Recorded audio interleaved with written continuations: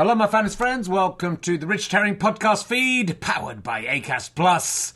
Thanks to everyone who's come to see the Can I Have My Ball Back tour so far. It's been going really well. I've got a 4-star review in The Standard, 4-star review in The Telegraph, who once called me the worst comedy experience of the year, so that's a turnaround. People have been coming, people have really been enjoying it, and it's getting better and better. The only gigs this week are both in Pocklington, the town I was born in, near York. There's a couple of tickets left for the evening show and a few more tickets left for that matinee, I think about 4:30.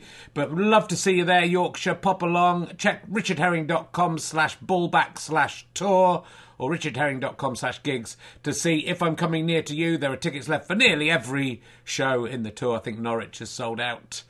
And a couple of gigs in London could do with your support as well.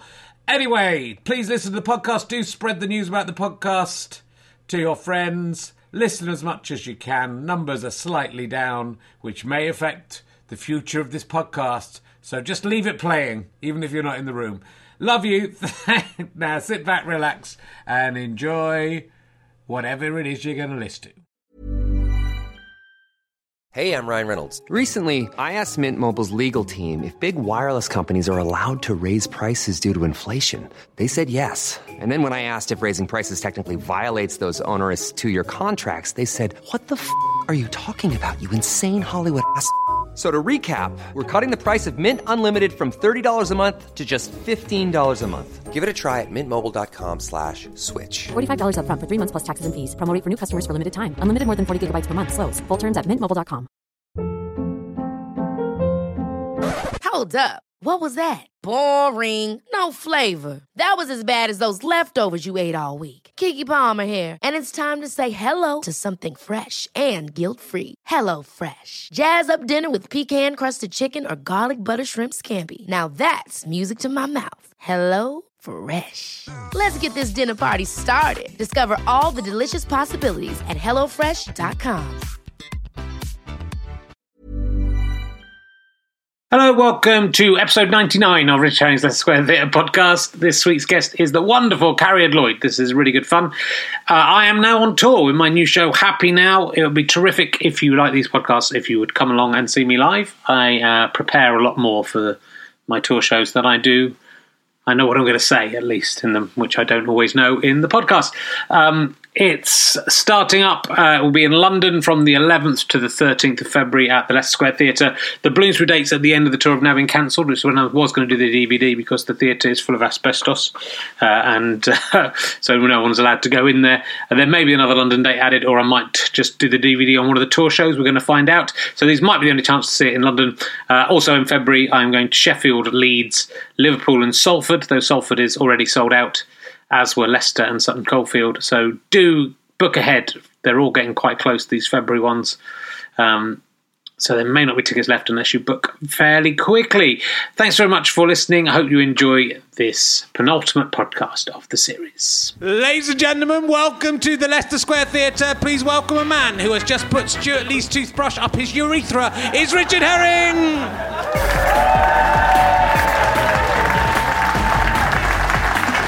Thank you very much. Yes, hello. Welcome to the show. Hello, welcome to Richard Herring's Leicester Square Theatre podcast, or as some of the cooler youngsters have started calling it. I was hanging around at... should really try and think of some cool places before I start. There was the Winter Wonderland. I was hanging around the Winter Wonderland. I was hanging around at the Climate Change March in Trafalgar Square. And they were calling it Leicester Park. So that's what they have been doing. And yes, Stuart Lee, if you were listening last week, you'll know that Stuart Lee foolishly left his toothbrush in the dressing room on the sink. I think someone has told him about the fact that I've definitely put that in my anus. Well, you just would, wouldn't you? He put it on a shelf this week, but I thought that's not enough for me. It was up high, and I'm small, but I could still see it. I'm kind of a little bit zoned out because my daughter's not very well, and I've been up all night caring for her. She got very hot. That's bad. It's bad when babies get very hot. She was all pink this morning. It was terrifying. But I've had quite good fun with her before she got ill, and I went to play with soft play with her this week. Have you ever been? It's amazing. I never went went to soft play when I was a kid because I don't think they had soft play in the 1970s and 1960s when I was little. We had bouncy castles, but my mum wouldn't let me go on them because they were dangerous.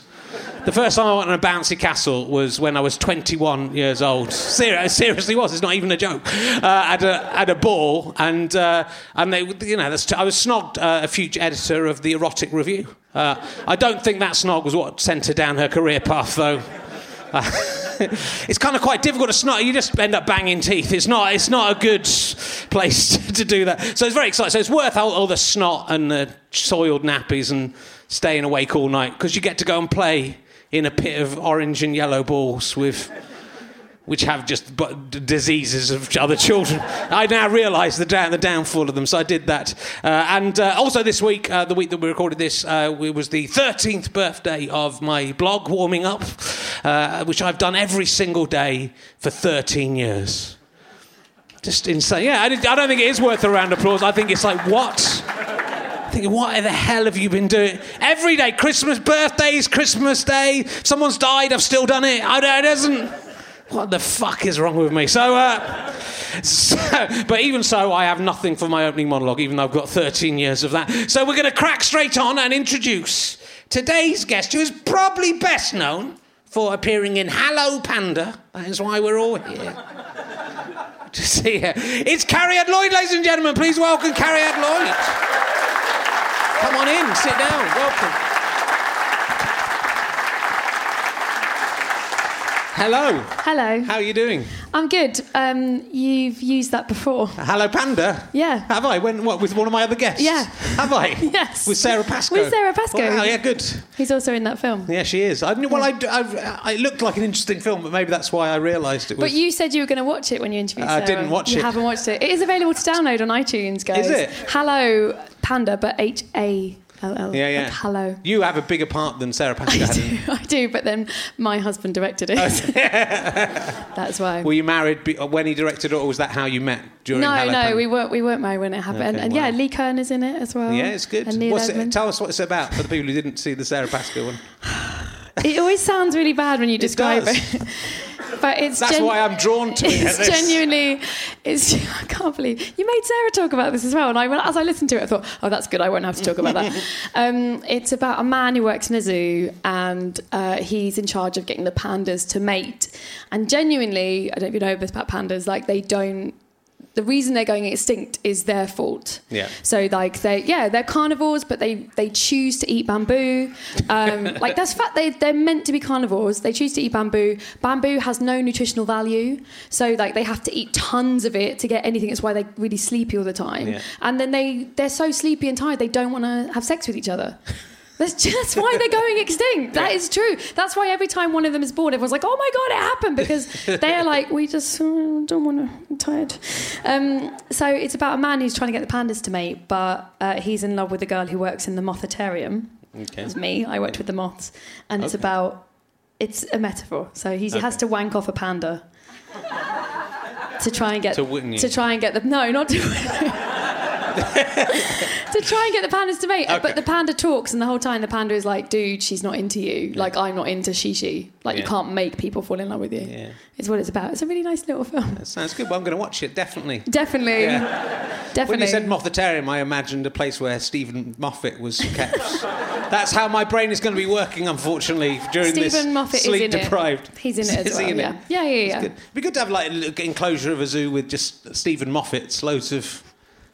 He's the producer of Doctor Who. I thought that would fly well with my audience, but I think there's some Jane Austen fans in today who are confused about the Doctor Who-based references. That doesn't cross over, Jane Austen and Doctor Who. There's no crossover. I mean, I know, but there is, because I want to call her an Amelia Pond. That's how bad I am. The one who's just caught dead, but probably isn't dead. She's probably come back alive again.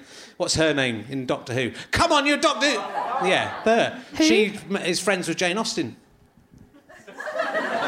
Yes, they did a Jane Austen episode. I haven't seen it, but I did see those. I know it's episode. Rubbish. It's for children. I pity my fans. So I don't mind. I don't mind Doctor Who, but it scares me. I can't watch it. It's too scary. I'd find it too confusing. I might just be too old for it. The one I watched, everyone was going, how brilliant the one I watched last night was when he was in a little... He's in a little magic castle that turns around and he stays there. Spoiler alert, they might be He stays there for a it. billion years and hits a hole in a wall and it's childish. Rubbish. It's rubbish, but everyone's going, this is the best episode of Doctor Who ever. I just find it too scary. Yeah. I'm really easily scared. Are you? So, yeah, my husband's very into Doctor Who. Is he? So he watches it and I have to leave the room. Which is the scariest Doctor Who monster that has scared you away from Doctor Who? Well, I tell you what, it was the first one I ever saw, which was in the 80s, and if you're a massive Doctor Who fan, you know exactly what it is. It was a Sylvester McCoy one. Was it the one with the licorice all sorts? No, it was Cats with Laser Eyes. Oh, okay. Which I met Doctor Who people instantly go, oh, it's but I can't remember what it's called. Sorry. Cats with laser eyes. By the time they got to that series, it probably was just called Laser Cats. And it was so scary. They're probably called Lightning Cats. That's where I'll get in so much trouble for not remembering what it's called. But anyway, they scared you. They had laser eyes, and they filmed it because it was like, you know what TV used, like when they film stuff, it looked exactly like Your Road. Yeah. Like, it doesn't look like Your Road anymore when you watch TV, but then it was like, my God, that's my road. And they had houses, and this cat came out and laser-eyed somebody, and they died. And I was like, that could happen. It could happen. So I think it was like the first time I saw something. But I cried at Shaun of the Dead. I thought it was so scary. Right. I literally, in the cinema, you know, you have like where you put your feet. I got down in the footwell like this and said, I want to go home. Because I was so scared. Because that was filmed around Finchley, which is kind of where I grew up in North London. Yeah. And so that was even scary. Is it just if the thing is in a location you can identify, as long as it's in space or something? No, it's anything. I'm also scared of stop motion animation. Morph? No, that's okay. That's soft. I'm talking about spiky stop motion. You know, Eastern European 1980s stop motion, jaggedy. Anything jaggedy. Yeah. Do you know what I mean? I do know exactly what you mean. And it's like when I was a kid, you'd be watching Channel 4, and do you remember they used to show like short films on Channel 4? So like, but 5 to 8 before something came on. Yeah. You'd be like, oh, just what's this? And they'd be like, and now on Channel 4, the 1988 classic Sandman by Polish director, and you'd think, oh, okay, and then I'd sit there crying. It's so scary. It's so scary. Well, I better ask you this question now. Okay. Have you ever seen a ghost? I imagine you haven't, or you'd be too scared to... No, I have had weird experiences. Have you? What weird experiences have you had? Well, yeah, I have had weird experiences. God, here we go. I wanted to not sound crazy. It's too late, isn't it? Lots of weird things have happened, but the one that I suppose... Okay, I have obviously Welsh family. Yeah. Cariad Lloyd. And we stayed in this, converted farmhouse in Wales when I was I must have been about 8, and my cousin was with us, so the boys took the proper room and I had to sleep downstairs, which I'm still pissed off about, as you can tell.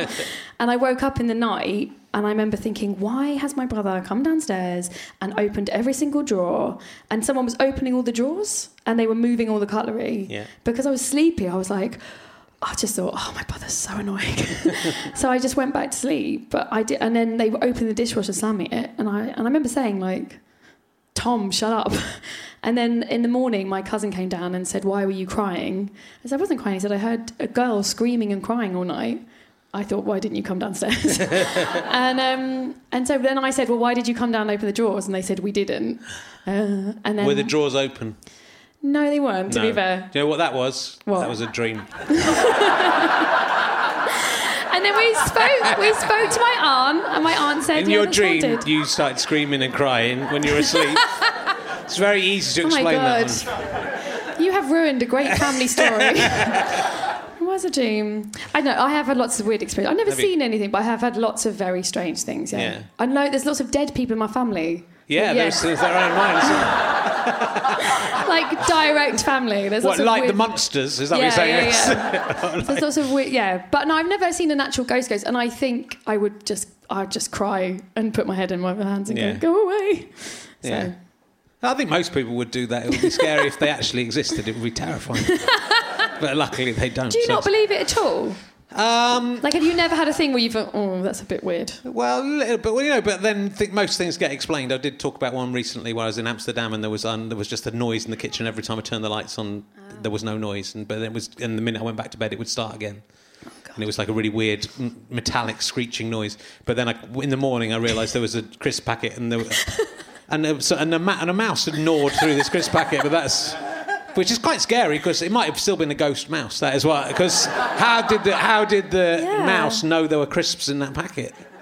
It was a sealed packet. Well, because he can It could read. only know if it's a ghost. But then if it's a ghost, why didn't it just pass through the crisp packet? And why was it that bothered about the crisps? It can't eat you its can't dead. explain it all. You can't. No, certainly a Dutch ghost might operate by different Do they rules. different? Yeah, I think so. Oh, Dutch ghost. Yeah. Oh, It's completely like- different. You're a Dutch ghost. No, And you want to get Welsh someone in. ghosts are different as well, I imagine. Okay. I'm only racist in the afterlife. That is the safest place to be It is. racist, probably. I imagine all the racists are all together. Yeah. Well, no, I think they'll stick with their own. Anyway. Because we're all from Africa originally. Well, how In you the ghost- define the word Africa, I suppose, isn't it? Yeah. It was all one big country. It wasn't really called Africa. Well, it wasn't called Africa when monkeys lived there, but it still was Africa. Okay. I'm not talking about what's it called? See, There's a word for it, isn't there? When it no, was but all I one know it. country. Do a routine about it, but because I'm not. What's it called? Pangea. Yeah. Pangea. I'm not talking about Pangea. That was Okay. different. Oh, okay. That was when all the world was together in one mass. Yeah. And then the tectonic plates. You learn stuff in this show as well. And so they all went, things went. Yeah, they moved away. Yeah. That happened. The BBC will probably screen this as like a Wreath Brian- lecture. This is the new Wreath lecture, everybody. There, go, that one goes over there. And if you push them all back together again, And yet then we you can have don't it believe in ghosts. again. I don't believe in ghosts, but That's I how believe yours is I believe in Pangea. Oh, that's good. I believe that South America and Africa once were joined together Yeah. because it looks like they probably were. Well, it looks like a ghost at your crisps. It does. Good bit. So, Carrie Ann, Yes. you have done a lot of things. You started out as an actor. Did you Yes. do anything before you were an actor? Did you have a proper job? I was a temp. Were you? What did you? Woo! And I did loads of jobs. I was one of the, because I wanted to be an actor, so I just did a lot of shit jobs as a Christmas elf. Oh yeah. I worked You'd be in- great at that. Oh, I was so bad. Because now I'm happy because I'm much more fulfilled. Yeah. But when I was a temp, I was sort of like a cross between Darlene from Roseanne and Daria. I was like the most miserable, sarcastic person possible. Nice. And I worked at Selfridges with actually quite a few comics, and there's a train, like they put the kids on the train that goes around in a circle, and we just used to do awful things because we were just so bored. And Better say how awful, because what I feel- I'm thinking as is I'm- really bad. no, as I'm saying it, oh, it's horrible. Go on, what? No, I don't think I It should can't be say. as bad as what I'm saying, because I'm imagining some children are dead. And so are my audience, so you better No, explain what just- you did. Oh, there were so many weird things. Like, so all the Santas, who were very nice people, they won't watch this. They won't watch this, don't they? They were all the Santas for the rest of the year are extras. So they'd say to you, like, oh, so what do you do while you're waiting for a kid to come in? You'd be like, oh, well, I want to be an actor. Oh, have you been in Harry Potter? I have. And then you'll be like, oh, right, what did you do? Like, I'm the wizard behind Hagrid. And you're like, but he says it so proudly. And then there was one, it's like, have you done James Bond? There's this new Star Wars come up, have you done that? And you're like, no, I haven't. And then they would treat you like you weren't an actor because you hadn't done like big British films in their opinion. Yeah. And then we had like a fake wooden train set in the middle. Like there's all the toys are in the middle of the so basically the kids can look at it and want to buy it. And there was a toy wooden train, and my friend made it look like there'd been a train crash and spelt out on wooden letters, spelt out 7-7, we'll never forget. Now, I can joke about that because I was around the corner in the bus, so I feel like I have slightly more of a sensitivity. But I don't think being round the corner means you're allowed to do it. Really? I was round the corner, so, you know. No, it was awful. I saw it explode. And so, yeah, stuff like, because you're just so, you go mental and you have bells you have to shake all the time. And they shout at you if you don't if you don't wave your bells enough. And, but I was a temp for ages. How much would I have to pay you now for you to come and be a Christmas elf at my house? Oh, my God. Just For you, December. I do Just for for you. December. Oh, For the whole of December? Yeah, I want to employ you for a month to just be in my house Why being an elf. Look, I'll do it for I think a day. you'd be a good elf. And it would be nice to have a Christmas. I'd come in and go, it's my Christmas elf. Hey, happy Christmas! Happy Christmas! Yeah. Who's excited? You have to do that all day. Yeah, I would like that. You'd have to pay me. What did I get then? I think I got like £7.50 an hour. No, I so can't I'd want afford an that. increase. I'd want an increase. £20 an hour. £20 an hour, okay. It's a good Christmas job. But yeah, I was a temp for ages, basically. So I worked in offices and I worked in shops, and I was a bus tour guide with Sarah Pascoe. Oh, yes. Because we were living together then, and we used to do the same jobs because it was easy to get the train together. So yeah, we were open-top bus tour guides, and yeah, just anything basically. Worked in a college for ages. Right. You started out wanting to be like quite a serious actor, though, did you? Yes, very much. I wanted to do Chekhov, or Shakespeare or Ibsen. Those were like, or Tennessee Williams. Yeah, that was it. And I used to do that. I used to do terrible fringe productions where like we did Chekhov and I was the grandma, like, because it was, you haven't seen a lot of fringe theatre. That's quite normal that like a 21-year-old girl will be like spray painted grey hair to be the grandma because they can't get a proper old actress. Yeah. I can't, because I think you always look so, there's always a cheeky glint in your eye. I just can't imagine you doing sort of serious drama. No, well, I wasn't very good. I used to always get told off for being funny. Yeah. So there was this play about people who burnt to death, which is actually a very good play that my friend wrote. It was really good. And I had to be a maid in this one scene that was about the witch hunts and like a genuine true story of like when we were briefly Catholic and they burnt lots of Protestant people, vicars, and I had to come on and be a maid, and it was like classic, like I'd always be slightly too wobbly, and I did an accent, and I'd be like, oh, he's been abandoned, you know, how will he survive? And they were like, Cariad, can you just deliver the line and leave? And I found that really hard. But yeah, no, I'd still love to do that. I'd still love to do serious theatre, but it got nowhere. Like I was just bad, and I had no confidence at all, and so that's why. But people would always laugh. So I started doing comedy because I thought, oh, maybe this is... Not because I wanted to do comedy, just because I thought, well, this is a bit fun on the side. Yeah. Like, you know, like at least this isn't depressing. And then as soon as I started doing comedy, I was much better at it, and it just moved much quicker. So yeah. But it is Sarah's fault, a lot of it. Okay. Because she was doing stand-up. She was, yeah. So she was the one who made me do it. Yeah. But you got into improv quite early, which, I mean, the things you do are incredibly complex. So I've seen Ostentatious and other things you've done, but Ostentatious, where you and 5 or 6 people, is it? It's 6 people? It's 6 a show, but there's 7 in the group. That's right, yeah. So it's... you basically take a suggestion for a title from the audience and then improvise a Jane Austen story around... that from scratch. As you come in, we give people this very venue, you can come and see us on 20th of December for our Christmas show.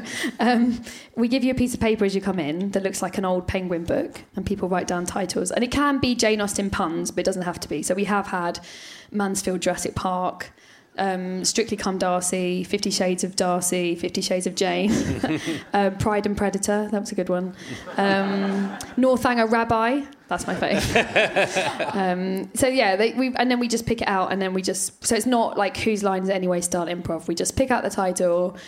Sorry, it's so weird, we did a show here last night, that's why, and we were here, and then we improvise a comedy play in the style of Jane Austen.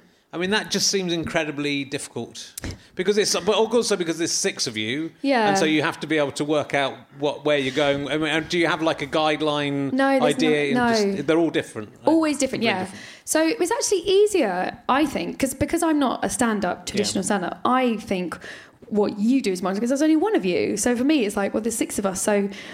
For a 6th of the time, I get to stand over there and be like, oh, God, what's happening? Oh, God, what's Joe doing? Oh, OK, we should do that. So you the responsibility is shared. Yeah. So I like that. But it's like an hour-long show, right? Yeah, it's an hour-long show. And really, it's storytelling. Yeah. So the 2 people will start the show and, you know, they establish a world and you start thinking, oh, OK, well, you know... that's his daughter, but she wants to leave and go to London, but he won't let her. Oh, okay, well, we need to make it harder for her to, you know, you just start thinking, well, what should happen next? And that's what all good long-form improv should be. You're just trying to think what should happen next in the most satisfying storytelling way. And you're just working towards, okay, halfway through, you want her to have... you know, hit rock bottom, and then you think, okay, oh, well, now we need to, that guy, she likes that guy, right, we need to make sure he's a good lover. How can we make that harder? How can we make it harder? How can we make her win? And then tie it all up at the end. Yeah.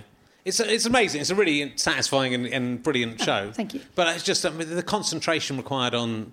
I mean, I find it hard to talk to people in this for an hour. and remember what they said. You want That's why I don't remember anything from any of the previous ones. So it's very well worth seeing. There is a DVD out on Go Faster Stripe. There is a DVD on Go Faster Stripe of a show we did here, Leicester Square Theatre, and we perform twice a month in London, and we also tour as well. We do Edinburgh. We've been doing it for 5 years now. It's coming to our 5th anniversary. Did it take a long time to build up to be able to do that long form thing? Were you doing like the little? Because I always found when I started out and when people were doing improv, it was often like student groups, and it was often not very good. And so it's so hard. The improv, like, this is when I get basic. The improv the improv scene has changed so much. So I started 10 years ago, and even in that 10 years, it's unrecognisable. When I started, there was like 3 groups in London, and they were all doing what's known as short form, which is like Whose Lines It Anyway style. Oh, we're going to play this game. Oh, Richard doesn't know who he is. Oh, clap when, which is a great, a great way of doing it. But then as I started, people started bringing over what's known as Chicago-style long form, which is what people like Tina Fey, Amy Poehler, Will Ferrell, Steve Carell, like all of them, everyone from SNL essentially studied in Chicago-style long form. So that's now coming over here and sort of an English version. So I didn't do long form for quite a while. I started in short form. But now, you can, there's so many classes teaching long, but when I started, we had to teach ourselves, which is why we were quite bad at the beginning, to be honest with you.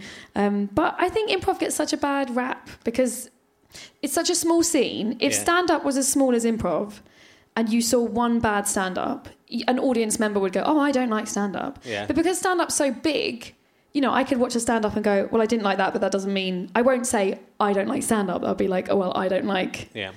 No, don't worry, Shane. And understand. I'm like Marmite, apparently.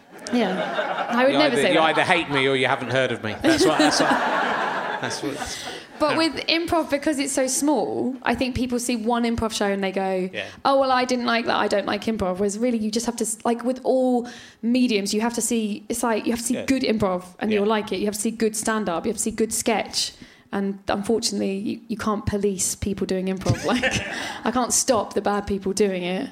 You could try. I do. I teach classes. I teach to try and be like, guys, let's all get better at this. Yeah. Well, Ostentatious is amazing, I have to say. So do go and see it if you get a chance. And I'm amazed you tour, because I would have just thought the overheads of 6 people touring together would make it impractical. But yeah, I mean, it is quite hard. But when we started, we played to a pub. We started in a pub around the corner of Leicester Square to 12 people. Yeah. And we were just doing it because we thought it was fun. And then we didn't realise how many people love Jane Austen, and I can inform you, it's way more people than like improv. Yeah. So when we do gig, we get people who've never seen improv. They don't go to comedy gigs, but they love Jane Austen. Mm-hmm. So it's nice in a way because you're sort of bringing them into stuff, being like, oh hey, there's this other world. Yeah. People love Jane Austen hardcore. So we sell out a lot of places. That's good. Thanks. I'm going to do a show about Jane Austen next. Seriously, there's a whole there's like a festival circuit of Jane Austen stuff. I had no idea. I fucked Jane Austen's corpse. That's what I'm going to do. Yeah, that'll bring him in. Well, no, nobody fucked her when she was alive, so it'd be nice for her. Yeah. Poor lady. George Osborne, you were telling me backstage, came to see the show. I knew you were going to bring that up. I said it backstage. I saw you write it down. And I was like, oh, shit. George Osborne came to see our show in Edinburgh. Came to see Ostentatious. I know. But I was saying, it's really hard because the cast give out the programmes and slips because we feel we just explain it easier. So you are talking to the queue, and the queue sometimes think you're just ushers, so it's a bit weird. And I saw him, but I did that thing where you recognise someone but you don't know why. So I was thinking, oh, it's a comic or something, or it's a producer. I actually thought it was a producer because he looks like slightly... He looks like a kind of puppet from a Victorian freak show. Yeah. So you might have thought, oh, it's that puppet from or like someone who works on a channel or something. You know what I mean? Like that slightly industry thing. You're like, oh god, it's that man who's not funny but has loads of power. Remember to be nice to him. Yeah. So I sort of smiled and I was like, hello. And then as I was saying, oh, you just need to write a title. Oh, and I realised halfway through, I was like, oh, it's George Osborne. So I was like, oh, thanks so much, honey. You just need to write a made-up title of a Jane Austen novel. It doesn't matter. Well, you're right. And then walked off. And then Andy in the group, who is he's much more, he's not right wing, but he's much posher than I am, and in his eyes I'm like Red Ken or something. So he was like, Carrie, I don't say anything, behave yourself. Because I was like, I'm going to say something in the show, I'm going to make a rant about arts cuts. But we were sold out. It was in the Udderbelly Cow, so it's like 400 people. Yeah, amazing. And I just had this... I was horrible because I did think, this is a chance. We could go on and we could, like, do something. Like, come on, guys. And I thought, but 400 people haven't paid for you to do an unprepared rant about the arts cuts. So we just did a show. We did a show about a very rich, arrogant man who had to learn his lesson by giving his money away. And that's when this woman would fall in love with him. So we sort of did it. And then some people knew he was there. So everyone writes down different titles. And we had about 5 titles that were George Osborne and the Arts Cuts, which we picked them out of the hat and we didn't get. But as I said to you, the worst realisation afterwards was I said to the gang, like, we're the most suitable Edinburgh show for George Osborne. Like, it's our show. Because you do stuff in comedy, you think, we're cool, we're doing fun stuff. No, you're doing shows that George Osborne wants to see. He probably heard that they were giving out free pencils to write on the thing. That's probably what it was. Just trying to get that. I mean, I'm never going to explain that, but you can't find it on the internet apparently, but there's a good reason I'm saying that. Let me ask you an emergency question to get out of my possibly suable... I mean, the thing with George Osborne, he can probably just have me rubbed out, can't he?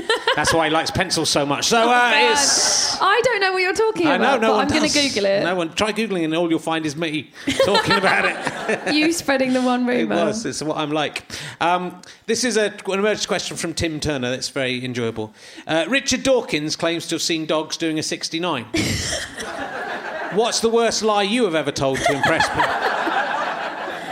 The worst lie? Yeah. Do you ever lie? I mean, it's a difficult question to answer because if you have lied, then... I honestly, this is why I'm not very good as myself because I'm extremely honest. Oh yeah. So I don't lie very well. Like I'm if you're friends with me, I'm too honest. Right. So I don't really have a worst lie. What's the most honest thing you've ever told? Oh no, awful. Just told people what I thought of them, and that's why I do character comedy, because I'm not that funny when I'm me. I'm just very earnest and sincere and honest, and it's difficult. It's intense. It's like this. It's not always funny. It's uncomfortable. But so I haven't told the worst lie. Like, when you were a kid, did you ever lie? No, I didn't do that. That was my friend at school. Well, pretend it was you, and then this can be the worst lie you ever told. Oh, that's how comedy works. Yeah. So, guys, I was working. My friend pretended that someone in her family had died to get off a bakery shift, which I always thought was the worst thing you could do. We worked in a bakery, and it was really boring. And she didn't turn up for a Saturday shift, and she rang in and said, like, her sister had died or something. But then she was like, I don't have a sister, so it's all right. And I thought, I don't think that's all right. Not anymore. Yeah. But it's not really impressive. It's a difficult question. I'll ask you an easier question. Sorry. No, I'll ask you an easier question. What celebrity would you like to stroke your hair as you die?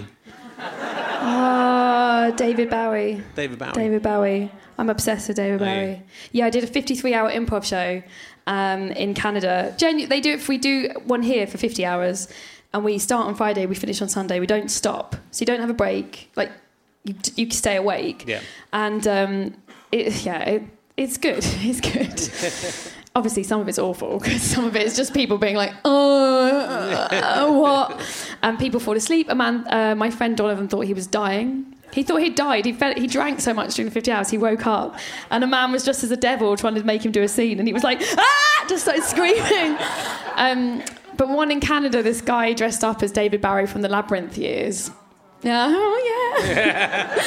I'm so like that was like one of my first crushes, and he was so cool. He had a straw in his pocket and he kept saying, "I'm drinking my suit," which I thought was the funniest thing ever. And so in the 53 hours, I played his wife. Like we got together in the show, and halfway through, my brain broke. It felt like it broke, and I thought he was real. And I thought, I'm married to David Bowie. And I was on the stage and I was thinking, he's married to that beautiful woman. How am I going to... She's going to be so upset about this. He's just met me. And I was thinking, I'm going to be on the cover of Hello because... And my friend Paul put apples up his arms because he was pretending to be Aquaman. And he turned to me and said, I think I've got cancer. So then we both got carried off. Because we were like older improvisers were like, you're going through this. It's like it's a recognisable condition. Yeah, but it's like I don't do drugs, or I have never really done drugs. So for me, it's like that's what friends have told me, or like when you take drugs, someone takes you away, it's like, it's okay, you're having a bit of a bad trip. Like that's just the same thing. They're like, you're having a bad improvathon, you just need to breathe. But in my head, me and this guy, it's like we're ex-boyfriend, because you're improvising, playing their partner for 53 hours. You think, we kind of went out. We had to climb a volcano together, we had to defeat a dragon, like... Are you sure you're actually married to your husband? Are you sure that wasn't just another improv thing? No, he's definitely... How would you know that all reality might... We might be improvising here. This might be... Oh, don't. That's my worst nightmare. That's what I sometimes wonder. Is any of it real? Yeah, that's the danger. So, because when you do it... do you ever heard of Ken Campbell? Yes, I love Ken Campbell. Oh, so that's where he's the guy who got me involved in a lot of improv. Oh, really? Yeah, and he's the one, he went to Canada. He went to Canada and saw them do this 53-hour show, and he came back and he was like, right, we've all got to do this 50-hour show. You don't know Ken, that's how he used to speak. And he was like a mad theatre, kind of just a brilliant wizard of a man. But he didn't tell us that in Canada, they often don't do the whole thing. Right. He was like, no, you've all got to do the whole thing, you've got to do it. So we all did the whole thing, went mental, because he said, oh, hour 36, you'll go through the Stargate, and that's when pure improv will happen. That's what Ken told us all. And then when the Canadians came over, they were like, oh, you're doing the whole thing. Well, maybe we should do that. We were like, you don't do the whole thing. Some of them do. But so yeah, Ken got me quite heavily involved in like improv. So I was doing it before, but and that's why we don't go to sleep. His big thing was like, otherwise why are you doing it? You're just making it up. That's bullshit. You might as well do it like the most extreme way possible. He was nearly Doctor Who. Yeah, he was. They said he was too scary. Yeah. And so they got his friend Sylvester McCoy to do it. That was a mistake. They should have had. Oh, he would have been amazing. He was such an amazing man, yeah. Hey, I'm Ryan Reynolds. Recently, I asked Mint Mobile's legal team if big wireless companies are allowed to raise prices due to inflation. They said yes. And then when I asked if raising prices technically violates those onerous 2-year contracts, they said, what the f*** are you talking about, you insane Hollywood ass f- So to recap, we're cutting the price of Mint Unlimited from $30 a month to just $15 a month. Give it a try at mintmobile.com/switch. $45 up front for 3 months plus taxes and fees. Promo rate for new customers for limited time. Unlimited more than 40 gigabytes per month. Slows full terms at mintmobile.com. Ever catch yourself eating the same flavorless dinner 3 days in a row? Dreaming of something better? Well, HelloFresh is your guilt-free dream come true, baby. It's me, Keke Palmer. Let's wake up those taste buds with hot, juicy pecan-crusted chicken or garlic butter shrimp scampi. Hello Fresh. Stop dreaming of all the delicious possibilities and dig in at HelloFresh.com. Let's get this dinner party started. Hey, Dave. Yeah, Randy. Since we founded Bombas, we've always said our socks, underwear, and T-shirts are super soft. Any new ideas? Maybe sublimely soft. Or disgustingly cozy. Wait, what? I got it. Bombas. Absurdly comfortable essentials for yourself and for those facing homelessness. Because one purchased equals one donated. Wow, did we just write an ad? Yes. Bombas. Big comfort for everyone. Go to bombas.com/ACAST and use code ACAST for 20% off your first purchase. But like terrifying. Really hard to work with. But also like a pure genius, you know, like you're sort of, you just have to listen, and if you try and speak, it was quite hard sometimes. No, he's did amazing one-man shows. Oh, amazing, yeah. Yeah, saw him a few times. He's absolutely one of my heroes. Especially now I've heard about how he, got off with loads of young actresses as well. I didn't know about that at the time. I didn't have that. I met him just before he died, when he had very much mellowed, and he was still he still used to throw things at you and shout at you. He once called me carrier bag and told me to fuck off. Oh. We were doing a job on a cruise ship. We were improvising poetry, and I tried to disagree with him. And he went, oh, fuck off, carrier bag. Yeah, that's what I mean. He was harsh, but he was right. I should have shut up. So, and then I went he's obsessed with dogs. Yeah. He used to go to his house, and I went to his house to walk his dogs. He had 3 dogs. One who had bitten a policeman and had got off, like Ken defended his dog. Ken defended his dog because he'd bitten a policeman, and he went to court and said you can't put him down because they had known history. This policeman apparently had wound up the dog before. Right. So Ken defended him and said it wasn't fair, the dog was under pressure. And the dog got off, and Ken was like, oh, I'm a genius. But he found out that same day Princess Margaret's corgi had been in court for biting a servant, and obviously they can't put down Princess Margaret's corgi, right. So they'd let her off. So because they couldn't then kill a dog, Ken's dog had got off because of Princess Margaret. In Amazing. dog courts. In dog courts. Are you sure this is really happening? I think this might be an improv thing. Oh, you never know with Ken, actually. You never know. He had a dog that he said used to be owned by gypsies, and if you said shoes, it would go and get you some. He was a trained thief dog, he told me. Again, it might not be true, it's Ken. So you do lots, as well as improv, you do lots of acting, and you've done a lot of things on BBC Three. I've done a lot of things, which is why I'm so sad they're taking it off the air. That is my income gone for a bit. Yeah. But there's great stuff. So you've done your own show on. Was it a one-off show? Yeah, it was. Yes, it was. It was Yeah. a pilot, which they did nothing with. The Carrie Show, which I've put on YouTube. Is it up on YouTube? It's not meant to be there. I've only seen some little clips, but I didn't see it on YouTube. I've secretly recently put it up there because they get rid of things on iPlayer. If I do this, they won't hear. It's all right. They're not. There's no one from the BBC watching this. It's on my YouTube channel. I know. Sorry, Rich. Yeah, I put it on YouTube because they make all these pilots. They put them on for a year and then they're like, well, now we have to take it off because we've got the new ones. And I thought, fuck you, Carrier Bag. I'm going to put it on my... It's a 15-minute pilot that I'm... Yeah. Anyway, it's just a pilot. The point of that story. But there's all these... But they're great characters. I mean, you've done them in an Edinburgh show as well. Are they the same characters from an Edinburgh show? They were taken from 2 Edinburgh shows. So I did 2 solo shows in Edinburgh and then we kind of amalgamated and did a 15-minute pilot. I thought they were good characters. They're great. There's a Zooey Deschanel kind of character. Joey Bechamel. Yeah, okay. Yeah. That's my... It's hidden version. Yeah, Joey Bechamel. And then Jacques Lecoq, who's a parkour expert. And Cockney Sam as well. Right. Those are my faves. So, where did you get your crazy ideas from? I don't know. It's just from dreams and thoughts. It's always everyone says that sometimes, but I'm always like, depends on the character. Yeah. It's like, where'd you get stand-up material for? It's like... I just copy it off other people. Sometimes it's because I can do a voice. So I have a character called Kitty Romford, who's a film noir lady who works in Asda, see? And that's just because I used to walk around the house really driving my husband mental, being like, say, you want some breakfast or what? And it's obviously not that good. And so I just wrote, I thought, it would be funny if she worked in Asda. So she's in her head, she's in a film noir, and we filmed it like a film noir sketch. And then Jacques Lecoq, again, because I could rap badly in French. So I tried to get a character that could rap in French.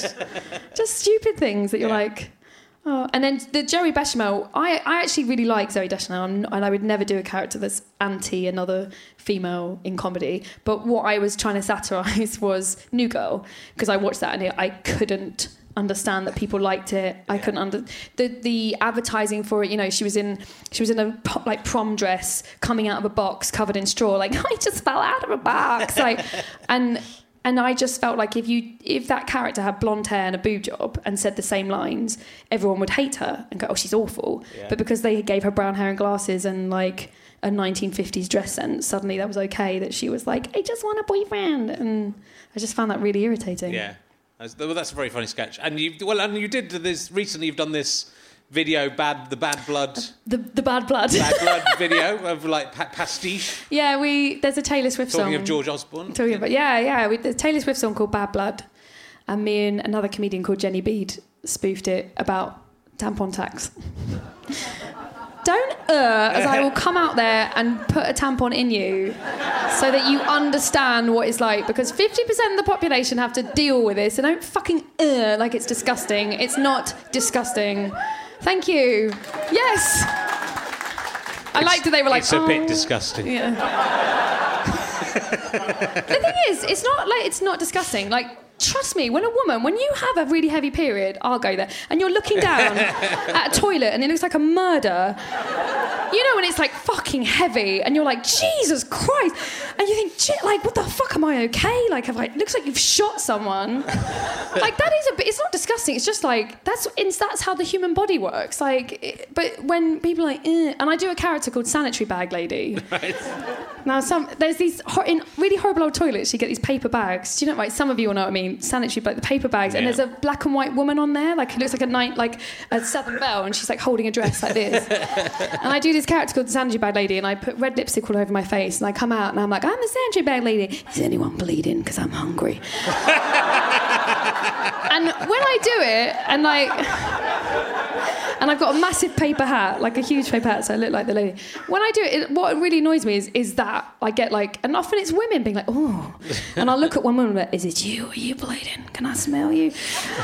And she's always so like, oh, like, which I can understand because I would probably react the same, but I just think, I don't know, someone's got to talk about it. We should just talk about why not talk about it. Like, people do comedy about jizzing. They do comedy about shitting, yeah. They do. Some comedians will do that. Yeah. They will go there. So I just feel like, fuck you, I'm going to talk about it. Yeah. So the Bad Blood one was, we did like, it was about the VAT on tampon tax, which has been reduced, but it's still 5%. And they recently said they're going to make that money go to women's charities. Like, oh, thank you so much. You're so kind. Now we can pay for the other women that the men hit. Thank you. Like, fuck you. Really, it makes me so angry. Well, correctly so. But that's where good comedy can come out of that anger. I mean, it is unbelievable when you stop and think about it for half a second. Yeah. Yes, it's unbelievable. And that there's no VAT on pita breads or Jaffa cakes or crocodile meat or what is it? It's like canal boat towing material. Like, it's insane. Pencils. There's no VAT on pencils, and there never will be. Never will be. I need to look this up. I need to know. So yeah, and I wasn't this angry until, you start looking into things. And definitely when I was younger, I would have been very much like, oh no, I don't want to say that, how embarrassing. But you get older and you just think, oh, I don't care. It's a great video. There's good production values on it. Everyone says that. We filmed it in a day. Did you? Yeah. I mean, you've used a bit of the original video. It's all green screen. Have you? Yeah, it's green screen. No, because we couldn't use the original video. We'd be sued. You're using the song though, aren't you? No, we're using a copy of the, like, you've changed the notes so it's enough that... Really? Yeah, because it's Taylor Swift. We didn't want to mess with Taylor. I think she'd let you off, wouldn't she? I think that she hasn't retweeted it. Please feel free to tweet her. I tweet her every month. Hey Taylor, we love you, but we hate the tampon tax. Retweet? No, she's not. She's not doing it. No. Yeah, it was amazing. I got like 25 female comedians, I shouldn't say that, 25 women comedians, in a room, and then we filmed it on green screen. But the guy who directed it, Adam Brown, he's a brilliant director, has done music videos, so he did the production job was all to do with him. He made it look very slick and exciting. But yeah, I just wanted to, like, the thing is, because I didn't get the sketch show. Yes. Like, no, I'm fine about it. But it does make you think, I guess with the podcasting, it makes you go, oh, fuck it, well, I'll just do stuff myself. Yeah. So the reason that got made is I wrote on Facebook, I said, if I had a sketch show, what I would do this week was I would spoof Bad Blood and I would do it about this. And my name would be Heavy Flow. Because all the women in her video, in the original video, they've all got really stupid names. And loads of women comedians were like, oh my God, my name would be, I can't remember any of them, endometritis and massive pad. And so like literally about 50 women were like, why don't you do it? So that's why we did it. We just thought, oh, okay. But it's what I mean. I think you should probably just. I mean, I think that's what BBC Three is now. Essentially, is just the same as a YouTube channel. And so, you get way more control. Yeah. Like I had so many people telling me what I could and couldn't do when we did the pilot. Yeah. Like comedy version of like execs saying things like, "Oh, you can't mention the word asparagus." People who watch BBC TV don't know what asparagus is. Like, genuine. You can do that on this podcast. They all know what asparagus. They know everything about asparagus on this podcast. So yeah, I like it. That's what I'm going to do more of. Just make it myself because it's more fun. It costs you more as the only problem. Well, it does, but I think I think there will be ways to make that work out. I mean, it's so difficult. I think there's so many pilots that come up and they're great, and then nothing happens. But it's much harder these days. Oh, it's so much harder these days, and I honestly think you can't complain. You just have to make stuff, and that's what happened at the start of my career. Like nothing was happening, so I just did it myself. So. I always say to people, just go and do it yourself, and then somebody will be like, "Oh, can we have that idea?" Yeah. So. But you're doing a lot because I've been watching. Well, you're in Peep Show. This last year was a Peep Show, which is very exciting. Yeah. So exciting! I'm still excited about it. It's a great. Well, we're only about halfway through the series as we talk, so we don't know what happens at the end. But the episode that went out this week with the dinner party was just one of the best episodes. It was amazing, wasn't it? And that's the most I'm in it. To be honest, that's my main episode. Having been there and filmed it, I still was still laughing at like the script. Such a good script. Yeah. I was a bit of a fan of Peep Show before, so the whole time I was there, I was like, I'm in the flat. Jeremy's talking to me. Like it was, and then a lot of the people who work on that show, like the other actors, haven't seen it for some reason. Like they mainly have actors, not comedians, it seems. So they were like, "Oh, have you seen it all?" And I was like, "No." That's a callback to series 1. That joke they've just done. It was amazing. I feel very lucky to be in that show. Very lucky. And I really enjoyed Murder. I didn't think I would. No one did. Everyone said that. I thought it'd be shit. Murder was Successful. It was really, really good. There's a second series of that coming out. Yeah. I don't know if I'm in it yet. But you're sort of playing, celebrity. Well, they're sort of impressions, but not quite impressions. Yeah, when we did a taster where loads of comedians didn't do impressions. So, like, I'm sure I can tell you this. Like, Ricky Grover was Adele, but as if he was having... He was like an Irish nun. Right. And I did Justin Bieber as like a, New York gangster. So, but then the BBC saw it and they were like, can there be some more impressions? So the producers are very good on that show, and they allow some comedians like me who can't really do sort of weird versions. And then there's some brilliant people like Luke Kempner and Liam Horokan who genuinely do the impressions. So I like it because it means you can have weird stuff, but it's not so weird. So they've got an actual celebrity and they're trying to solve a crime, and there's impro in there. There's a script. There is a script, but like I'm very bad at sticking to it. So an actual celebrity comes in, and there's been a murder in Successville, but they interview. So I was Justin Bieber, Miley Cyrus, Darcy Bustle, and oh god, who's the other one? You were the Girls Aloud girl, the Georgie girl, weren't you? No. Okay. With Deborah Meaden, who was that? Oh, I was, sorry. Yes, Cheryl Fernandez. Yes, you were her, yeah. Yes, that was her. Yeah, Deborah Meaden was very funny. She's amazing. She could get her own series. Oh my god, she was so brilliant, and it's a total character. Like off screen, she's really sweet and lovely. Right. And I was, when you're sort of you think you're a really good character comic. You just don't. You've used that skill for something else. Use that skill to make huge amounts of money in business. Yeah. Maybe we should think about that. Maybe we should do 5 years of doing that and then come back and make our own TV shows with all the money we've made. Yeah, that'd be good. Yeah. All right, we'll do that. Well, we just sit in chairs and just say I'm out to like other comedians. We could do that. That could work. Yeah, we could do that with some ideas. Good. And so with the Vodka Diaries, is that also not going to be a series? That's not a series either. That looked really good. It's good, wasn't it? Yeah. And with Aisling was in it, and Gwyneth Keyworth and Rosamund Hanson, who's in the one set in Nottingham that is England 9. This is England. This is England. Sorry, I was going to say England 9 to 5. I was like, no way. And it was again it was very fun, but didn't get a series. I've been in a lot of BBC pilots for BBC. But that's good, but you're in stuff. So all it's that great. needs to happen is one thing goes ballistic, and then they come back and say, "Oh, could you do a sketch show?" You go, "Yeah, I could fucking do a sketch show." Yes, I could. Yeah, but I'm not going to. Sketch is really unfashionable at the moment, but it's always in circles, isn't it? It's like there was a time when stand-up shows were unfashionable. There was a time when studio sitcoms were unfashionable, and then you get Miranda and you get Stuart Lee's Comedy Vehicle, and it's like things will come. I knew you were going to do that. But it's very hard to get things on because most things are panel shows now. That is the problem. Because they're easier to do and they're cheap to do. They're cheap, and also people don't watch TV in the same way. And sketch shows aren't. It's like Cardinal Burns was a very successful sketch show. Didn't get nearly as much people watching it as say some of the lesser good BBC Three sitcoms because people go, "Oh, I want to know what's going to happen."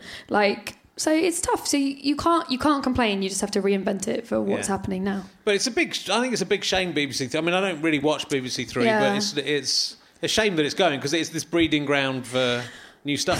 Don't get me started. I think it's a real shame, and I know people make jokes about BBC Three, but it produces a lot of new comedy, and it also allows people to be crap, which is really important because if you watch the first series of Not 9 O'Clock News or even like bloody early to like. This is what people kill me for saying, like Monty Python. Sketch shows are hit and miss, and any comedian, that's the primary school in sketch shows. There's so many people who've come through that, like Little Britain. If you look at what Matt and David are doing now, they learn through doing the sketch shows, through doing the hit and miss stuff, to do the sitcoms, to write the shows. So if you don't have a training ground, where will you get the future brilliant sitcoms from? Yeah. So I think it's backwards mistake. Yeah. Well, I think they're just giving up on the idea. I think they're just bending over backwards and being fucked by a Tory government and trying to please someone who's constantly fucking them. And I've been in that girlfriend, and I'm telling you, he doesn't love you. So I feel like just leave him. Like, why do they? Oh, I know.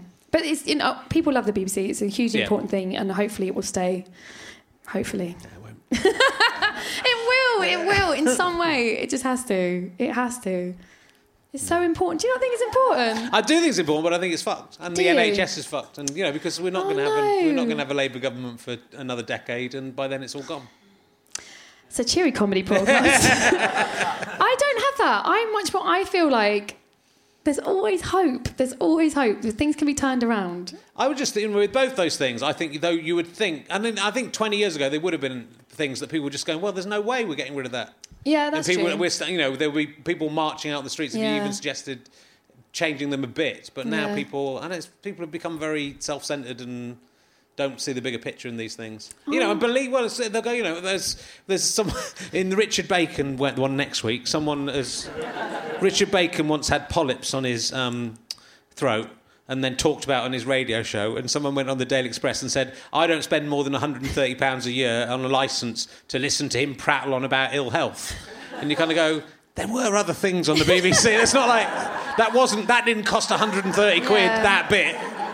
That was, you could say that was free, and the rest of the stuff. So, it's incredible. There's that thing there's a BBC Twitter thing they produce which shows you, like, the amount you pay is like 84p, and the amount of channels you get compared to what you pay for one HBO show, like, and how much they produce. And I think, people don't understand how much it costs to make a programme. And I think comedy's really tough, because when a new comedy starts, people just love to pull comedy down in a way that, like, London Spy, new drama, people go, yeah, it's okay. First one was okay. New comedy, it's awful. Why did they get a series? She's shit. And like, I had that when my show was shown. Like, people were like, what is this shit at Lady Cariad? I'm sorry, at Lady Cariad. I've got to tell you it's shit. And you're like, really? It's BBC Three. It's 2:00 in the morning. Why do you care? But people feel very attached to their money, their licence fee. I wish they'd charge to watch iPlayer. Why don't they do that? Like Netflix, why don't they do that? I'm so confused that I feel like that would raise them money. Well, they're doing this thing, aren't they, where you can get some of the old shows. Are they? And they're doing a sort of Netflix of the BBC. With some of the show, you can't get my stuff on there. And you never will. It's interesting. But I think with comedy, it takes a long time to, But that's because so many people are trying to do it, and there are so many outlets to do it. Yeah. When I was a kid, a new comedy show for young people would come along every 6 months or a year. And then you would just have to watch it. And then because there's nothing else, was there? then you would like it because it was, usually, because it was usually quite good. But now those things come out so often that for something to break through and for a person to become a big star, I think is very difficult. Yeah. And so, and all the comedy shows I really like, I hated the first time I saw them. All of them? The first 15 minutes. Yeah, you always go, this is awful. Yeah. And then, like, 6 episodes in, you're like, these people are my family. But the problem is the people who make the choice about what goes on aren't good enough at their job to go, this one will be the success. So that's why it's a big expense. In America, it's the other way around. So in America, they realise comedy is the way to make money. Yeah. You get successful comedy, and then it makes millions and millions of dollars. But I've been to LA, and over there they're like, oh, you guys have it you're so clever. The 6 episodes, the quality of what you like. I think it's so easy because I love American comedy. Yeah. I watch a lot of it. All comics are like, oh, it's so much better over there. Like, they know what they're doing. And over there, they're like, oh, you've got Joseph London, you've got Peep Show, like it's so incredible. Like, it's just easier Well, you do see that, you cherry pick the better things. That's quite, so when you went, I was going to ask you about that. So did you go over to do the pilot season? I dipped my toe in, I went over to sort of have a look. Yeah. Just because the improv scene is so massive over there. Yeah. So, like, when you go over there and you say you're an improviser, they're like, yeah, sure. And when you do it here, some producers are like, oh, and how does that work? And who are they? And, like, who's lying? And you think, fucking hell, come on, like, how do you not know how it's working? So it's a bigger sell, I suppose, but it was very scary. I found it very intimidating. Would you like to go and work in America? Only, like, obviously, if there was an amazing project, but I didn't have that thing that some people have of, like, I burn very easily and I don't drive. So I found it really difficult. I was always hot and burnt, and I was always stuck waiting for an Uber. And being like, and often quite upset, being like, I don't know how to get there. And so, it's a really hard city. Yeah. Like, when, like, I feel, because I grew up in London, and some of my friends who come from the countryside, like, oh, when I came to London, it was so scary. Like, oh, for fuck's sake, like, what's wrong with you? And that's how I felt with LA. I was like, it's so big and scary. It's massive. Yeah. And meetings are just, it's a different world. And there could be an earthquake at any moment. Yes, it could be. Sea. You could. Why would you build a city where you were all going to die? Just this adds a little frisson. It's exciting. Sorry, Simon. If you had to go for a week's holiday with one of the puppets from Spitting Image, did you ever? You might be too young to remember Spitting Image. I do remember it, but I only remember the Ian Hislop and Paul Merton puppet. Okay, well, it might be one of them. Which would you choose to go on holiday with? But remember, the puppet would choose the destination. You'd go on holiday with the puppet, the puppeteer, and the voiceover artist. But The puppeteer and the voiceover artist would not engage with you except via the puppet. So if you tried to talk to... What if there was an emergency? What if they wouldn't know. What if I cut myself and I was like, I need you to help me? The puppet would help you. They'd have to do it in character. What if there was a car crash and I was like, I need you to hold the blood, you need to call an ambulance? They just don't. They go, say, no. I'm Paul Merton. I'll try and help you with my rubber hand. That's what they'd have to say. If there was a car crash in Ostentatious, would you would stay in character? No, I wouldn't. I'm not mental. I'm not a psychopath. I would be like, sorry guys, we've got to stop the show. No, you have to carry on. People have paid. Well, I can only remember the Ian Hislop one, and that was quite small. And I like Ian Hislop, so I'd go away with him. You were cheeky to Ian Hislop. I was cheeky to Ian Hislop. Have I Gotten Used to You, though? It edited together a bit weirdly. Loads of my friends text me and was like, he just reacted very badly to you asking him out. But in the studio, it wasn't like that. In the studio, it was like, ha, ha, ha, how funny. Like, obviously, he's joking. But as the edit... But yeah, it was fine. Yeah. He goes to the edit and says, make me look grumpy and angry. He's such a nice man. Yeah. He's an incredibly nice man. So that's why I was teasing him. He was embarrassed because his wife was in. That's what he said to me. He went, my wife was in. I didn't want to say. I think I put him on the spot a bit. He's a really nice man. And now you've said you want to go on holiday with his puppet. It's like I've got a crush, isn't it? It is. I do have a bit of a crush. He's lovely. Yeah. He's so clever. He's such a smart man. Yeah. And he's nice. I don't have a bad story about Ian Hislop, sorry. Oh. I will try and get one. I bet Richard Bacon has. I'd go away with the Ian Hislop puppet. Also because he's small. Yeah. So if there was a problem, I'd say to the puppeteer, you've got to put your hand in you've got to go in my hand in my pocket. And we're not going to talk about what happens in the pocket. It's weird, but how many times have you been on holiday and there's been an emergency? I mean, that's the first thing you thought about. I'm a sickly family. Are you? Yeah. I'd be thinking of the good times I could be having. With the no, puppet. we're sickly. There's always like someone has an asthma attack or something. So you always got there's a need an emergency, and I'd want the puppeteers to be able to help. They wouldn't be able to. Well, they're dicks then. But it's just they've agreed to go on holiday with you. Yeah, but even in an emergency situation, they're not going to break their contract. No. Then they'll have to pay for the holiday if they do that out of their own pocket. Is it a TV show? Are they being filmed? No, it's just you going on holiday with a puppeteer and a voiceover artist and a puppet. Where do you think Ian Hislop would take me? I don't know. That's the part of it's not the real Ian Hislop, it's the puppet of Ian Hislop. What? So that puppeteer might not have any money. Well, no, it all gets paid for. Who's paying? Are you paying? You're paying. I'm paying everyone. How much are you going to give us, budget-wise? Whatever it takes, whatever the puppet decides. But the people running the puppet... The moon! Ian Hislop wants to go to the moon. He wouldn't do that. And How do you know? The puppeteer might. The puppeteer would know that, isn't it? And it's not the puppeteer who would make the decision, it's the voiceover artist. You just said it's the puppeteer. So the voiceover artist... the voiceover artist would do the talking. The puppeteer can point at the moon. Or can get a map and go... But the voiceover artist has Didn't Steve Coogan used to do some of the voices on He did, yes. So you could go on holiday with Steve Coogan, but you wouldn't be able to talk to him as Steve Coogan. Oh Which God, might be an advantage. Might be an advantage with Steve being on holiday with Steve Coogan. It might be the only way you'd be safe. He can't... He's done this show, hasn't he? Yeah, he has done this show. Is he nice? Yeah, well, he's... I've known him for... No, he is. I've known him for a long time, and I always found him quite a difficult person to understand the real person when I first met him. Yeah. And I think he's really grown into himself. And that sounds like a primary school teacher report. That's lovely. Very shy when he joined the class. It was nice to see him again, and it felt like he felt like more of a regular person, not just someone hiding behind his characters. And some comics are so crazy and they're younger, aren't they? Yeah. And I feel like they do. I think it's it's a difficult thing to get in. I think like if you're really fixated on comedy, I think it's you're not necessarily as great with the other stuff. Oh yeah, definitely. It does make you odd. And you I think when you're young, you're really focused on thinking, I want to get to where I'm going to get to. And then you get there and you go, oh, it wasn't what I imagined. Sarah and me always say, wherever you get to, you're still there with yourself. That's true. So if there's any problems, if you're having it doesn't make them go away. It's still you. So if you've been a dick, it's still you being a dick. Yeah, but right. But I think that's really important to remember. True. It is. It's still you. But all your lot seem to be a lot more. Your lot? What's my lot? Oh, your lot. You women. No, all your... Bleeding everywhere. Your generation of comedians who are... There is a little gang of comedians like you and Sarah and all that. There's which is a tight-knit group, but you seem more sane on the whole. I think certainly the generation preceding mine and possibly my generation a bit. Yeah, I don't know. It's weird. I sometimes think it goes in ways. Like, I sometimes think... I do think there's a certain definitely group of, like, female comics that are very nice, and we make a big effort to be nice. And there are some men in that group as well. Oh, yeah, definitely. No, because you said you women. Yeah, I know, yeah. But that was a joke. I was making a kind of joke there. The patriarchy. It's hard to tell when the patriarchy is joking. From the last week are in the front row again. The people watching at home will know what I'm talking about. Aggressive women. Yeah. Yeah, I don't know. I don't know.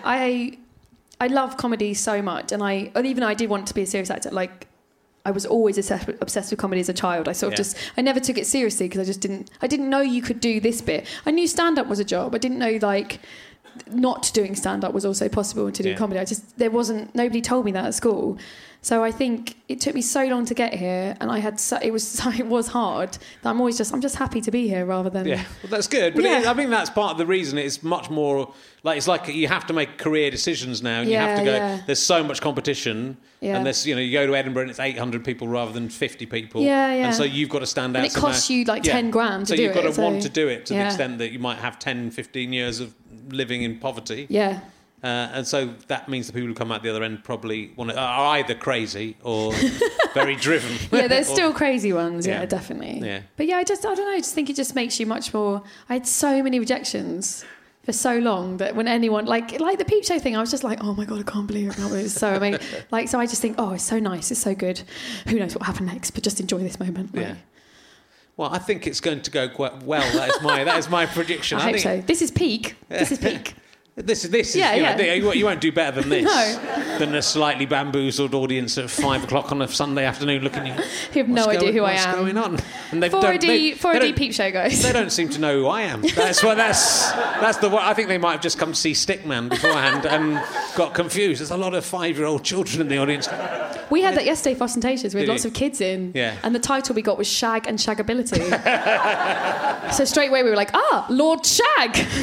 How are you? That's the only time we're going to reference it. His name is Lord Shag. That's all we need to do. Yeah, we had two kids in the front row. Yeah. And when we said Shag and Shagability, they went, like that. It was very sweet but terrifying. When I did my play Excavating Rita, in which I was naked partway through the show, I did a full frontal nude scene that I wrote for myself to do.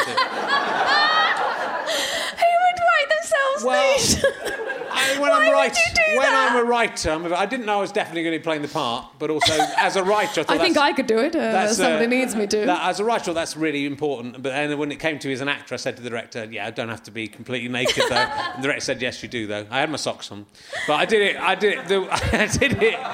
It was rate seating in the audience. It was in the Pleasance above or upstairs. I know, there were like 2 8-year-old girls sitting at my cock level. Cock level, yeah. That was... What did you do? Just...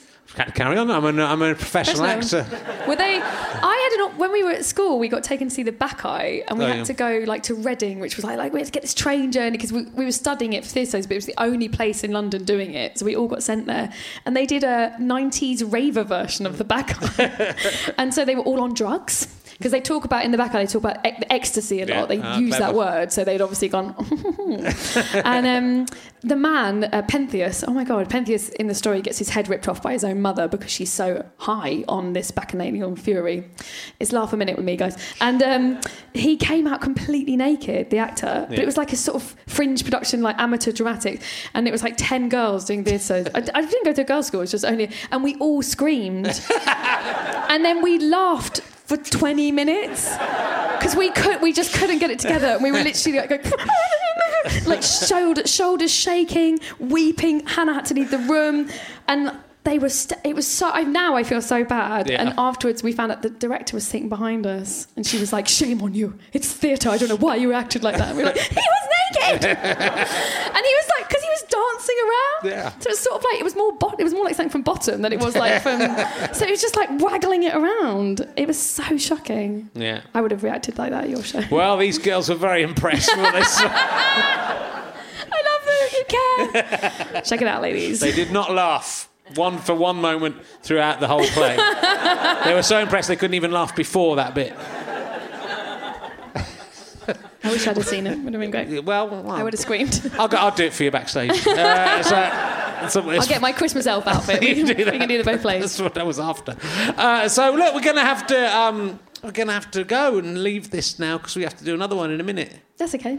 Oh. I've waffled on. It's really. You genuinely are one of my favourite actors and improvisers, and it's great. What other improvisers do you know? Well, I know Paul Merton and Josie Lawrence. Yep. And who else do you know, Rich? Know a lot of the ostentatious guys.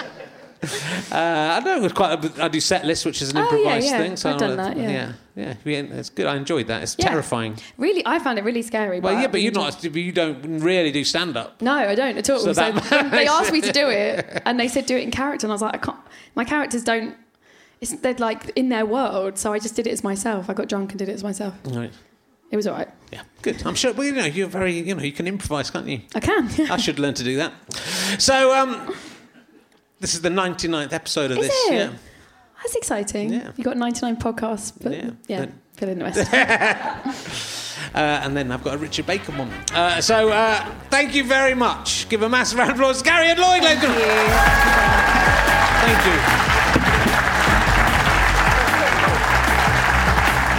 You have been listening to Richard Herring's Leicester Square Theatre podcast with me, Richard Herring, and my guest, Carriot Lloyd. The music you are listening to is by Pest. Thank you to everyone at the Leicester Square Theatre, also to everyone at the British Comedy Guide, also to everyone at Go Faster Stripe, also everyone who listens, and all my friends at home and from school. It was produced by Dave Cribb. It's a Go Faster Stripe, Fuzz, and Sky Potato production.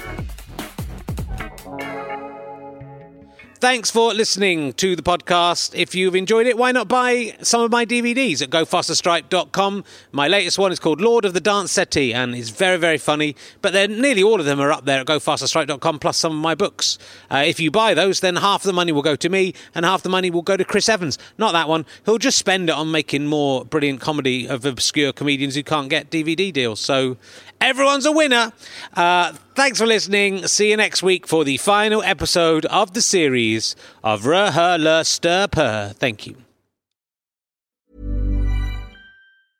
Hey, it's Paige DeSorbo from Giggly Squad. High quality fashion without the price tag. Say hello to Quince. I'm snagging high-end essentials like cozy cashmere sweaters, sleek leather jackets, fine jewelry, and so much more. With Quince being 50 to 80% less than similar brands. And they partner with factories that prioritize safe, ethical, and responsible manufacturing. I love that. Luxury quality within reach. Go to quince.com/style to get free shipping and 365-day returns on your next order. Quince.com/style. Planning for your next trip? Elevate your travel style with Quince. Quince has all the jet-setting essentials you'll want for your next getaway, like European linen, premium luggage options, buttery soft Italian leather bags, and so much more. And is all priced at 50 to 80% less than similar brands. Plus, Quince only works with factories that use safe and ethical manufacturing practices. Pack your bags with high-quality essentials you'll be wearing for vacations to come with Quince. Go to quince.com/pack for free shipping and 365-day returns. Imagine the softest sheets you've ever felt. Now imagine them getting even softer over time. That's what you'll feel with Boll & Branch's organic cotton sheets. In a recent customer survey, 96% replied that Boll & Branch sheets get softer with every wash. Start getting your best night's sleep in these sheets that get softer and softer for years to come. Try their sheets with a 30-night guarantee. Plus, get 15% off your first order at bollandbranch.com. Code BUTTERY. Exclusions apply. See site for details. Thanks for listening. richardherring.com/gigs. gofasterstripe.com for all my books, downloads, all that sort of shizzle. Oh yeah, I know all the cool words. And would love to see you on the Can I Have My Ball Back tour if you can make it. Bye.